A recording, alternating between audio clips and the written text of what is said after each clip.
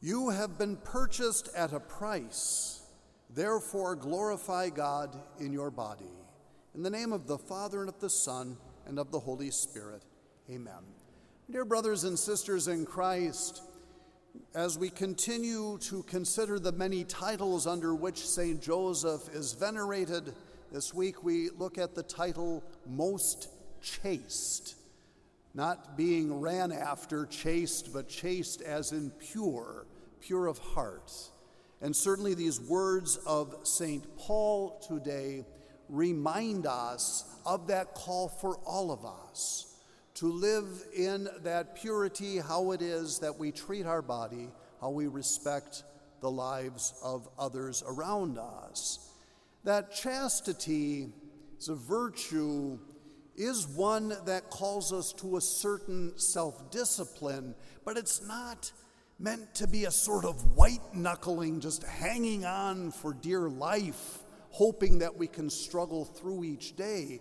No, there is a freedom that chastity affords us, and it's a freedom that is directed towards a single goal. For the word chaste can also mean without any sort of mixture of any other element. That is, there is no alloy. It is a pure substance. And if something is chaste, then it does not get mixed up with other things. So as a virtue, to be chaste really at heart means to be single-minded. And that is everything, all the goods of this world that we are given to be used for our benefit, we use in such a way that they're always in conformity with how God would have us live. That is, we don't use them simply for our own self-satisfaction, our own building up, but rather seeing that how we are built up is always in response to God's love, a life of service, not to be selfishly squandered on our own pursuits, but that our attitude towards one another especially is always to bring others to Christ. And so we see so beautifully in our gospel reading today two examples of that very thing. John the Baptist pointing out to two of his disciples, "Behold the Lamb of God." And Andrew, Simon Peter's brother, having experienced Christ, running to his brother Simon and saying, "We have found him. We have found the Messiah." So it is that both individuals, having recognized who Jesus is, live their lives in service of him by pointing him out to others. This is the beauty of living a chaste life, is that our relationship with others is always Christ-centered, not self-centered. Oh, we derive great delight and great joy in our relationships with others. I would hope so. But that delight and joy is meant to be for us a reflection of that ultimate complete joy, the love of God himself.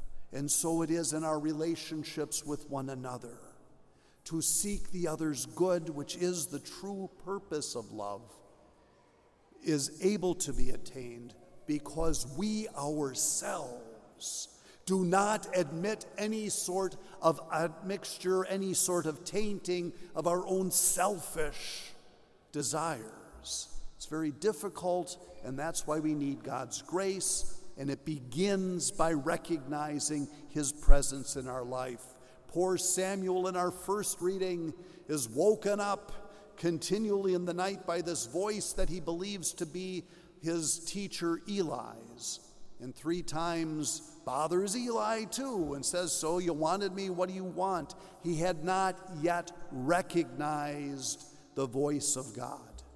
But once he did, once he knew who it was that was calling to him, he said, "Here I am, Lord, your servant is listening." And as we're told, Samuel's words all had effect. That is, they were powerful words, the words of God speaking through him. So it is, my dear brothers and sisters in Christ, that we see the key to living chaste lives, single-hearted, single-minded lives, is like Andrew and the other disciple, to spend time with Christ, to recognize his voice, to see the world in its proper light, to understand how it is we are to live here in this world, how we are to live with one another in our relationships, always ordered towards Christ. Come and you will see, our Lord says. So through prayer, through meditation, through reflecting on the Word of God, through sacred study, all of these things that help place our minds and our hearts in the right spot so that we may respond correctly, generously, whenever God's call comes to us, now that we recognize it and see it and hear it clearly.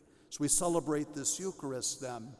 We honor St. Joseph, the most chaste spouse of the Blessed Virgin Mary, he of common purpose with his spouse Mary, he of one mind, one heart, to serve God, however he is called upon to do so.